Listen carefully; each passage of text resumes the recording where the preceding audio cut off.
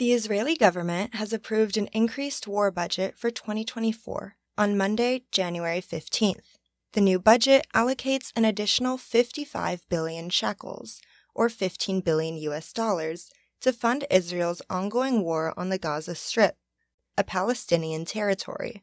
Following disagreements with Education Minister Yoav Kish, Prime Minister Benjamin Netanyahu also announced additional budget increases for the education and health departments.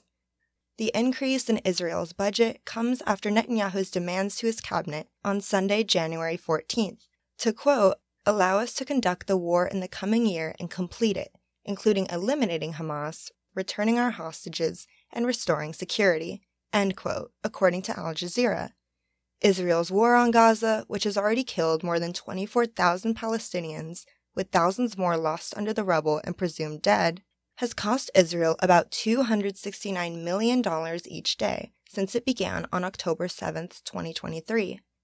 In addition, the Bank of Israel has estimated that war-related costs for 2023 to 2025 could add up to $55.6 billion. The 582 billion shekel, or $155 billion budget for 2024 has been reached after cutting funding for government departments by 3% and increasing spending by $18.6 billion. This was decided after a funding deal was struck between Netanyahu and the ultra-Orthodox members of his government.